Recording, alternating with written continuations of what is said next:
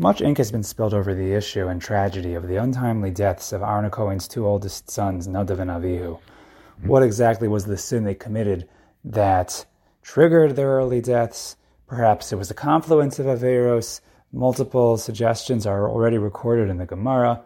But even regardless of their Avera, whatever it was or whatever they were, there seems to be a consensus that Nadav and Avihu were holy, righteous individuals, people who can be described as those who are super close to Hashem. This is in fact what Moshe Rabbeinu told Aaron immediately after the deaths of his sons, that this is what Hashem meant when he earlier told me, Bikrovaya Kadesh, that through those who are close to me, I will become sanctified. And it really makes us wonder, what is the root, the underlying problem with the action of Nadav and Avihu when they went in before Hashem, offered their Keturas, their Eish Zara, unauthorized? What is the root to what they had done wrong?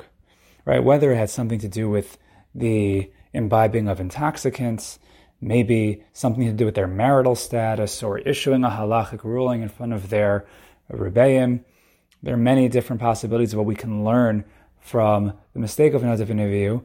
But considering that they were on such a high level, a level that Moshe Rabbeinu seems to admit that even he and Aaron could not themselves parallel, that Nadav and Avihu were higher than anyone else.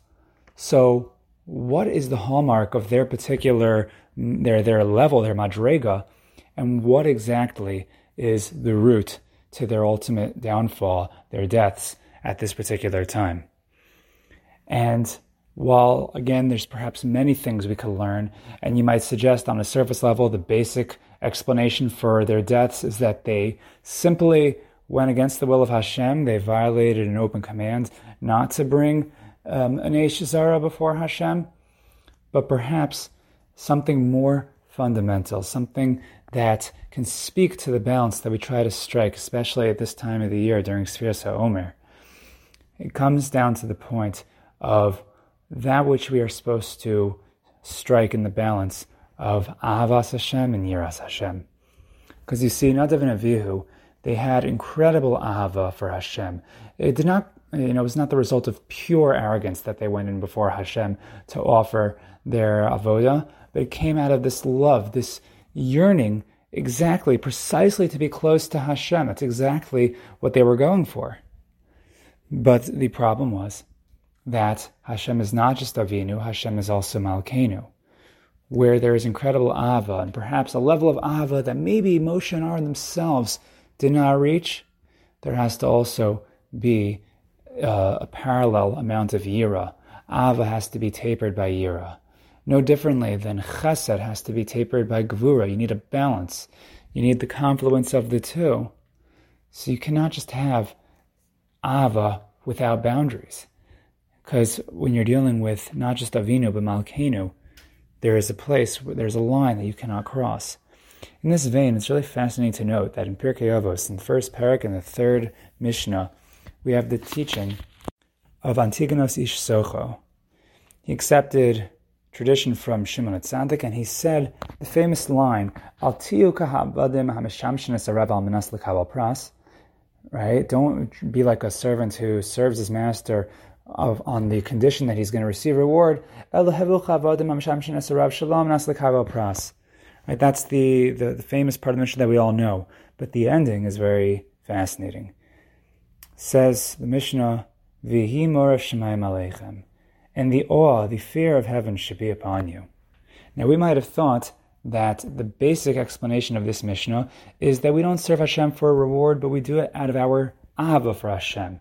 That the ahava of Hashem should be upon us. But the Mishnah signs off that the Morah Shemaim should be Aleichem, should be upon you. You look at the Mefarshim, Rav Avadi mi Bartanura, the Rebbeinu Yonah, they say similar explanation, starting with the Bartanura, Avo pishato ved mi ava, even though, yes, of course you should serve Hashem with ava, avod gam kein mi yira. It says that a person also needs to serve Hashem with yira. In a similar vein, you see in the Rebbeinu Yonah, Lavod es Hashem me'yira u'me'ava. You need to serve Hashem with both yira and ava. Ke'eved she'oved rabo mipnei gedulaso u'mala al daita she'yachol la'onsho. V'nimtza misham sho me'yira. right? That a person has to serve Hashem with both aspects. Of course, don't do it shelo lishma. Serve Hashem lishma. Do it with your absolute love for Him. But don't ever forget that you need the Mor Shemayim Aleichem. Don't ever forget that there are boundaries in your service of Hashem. There are boundaries in your relationships with Hashem. This is true for all relationships, that every relationship needs the balance, yes, of ahava, whether it's a marital relationship or a relationship between a Talmud and a Rebbe. It does not come without both ahava and yira. Without the boundary of yira, then there are no boundaries. Without the yira, there is no respect, there's no awe. And without that, then basically there's no holds barred, anything can really go. In general, it's easy to see the Maila in loving someone with no bounds.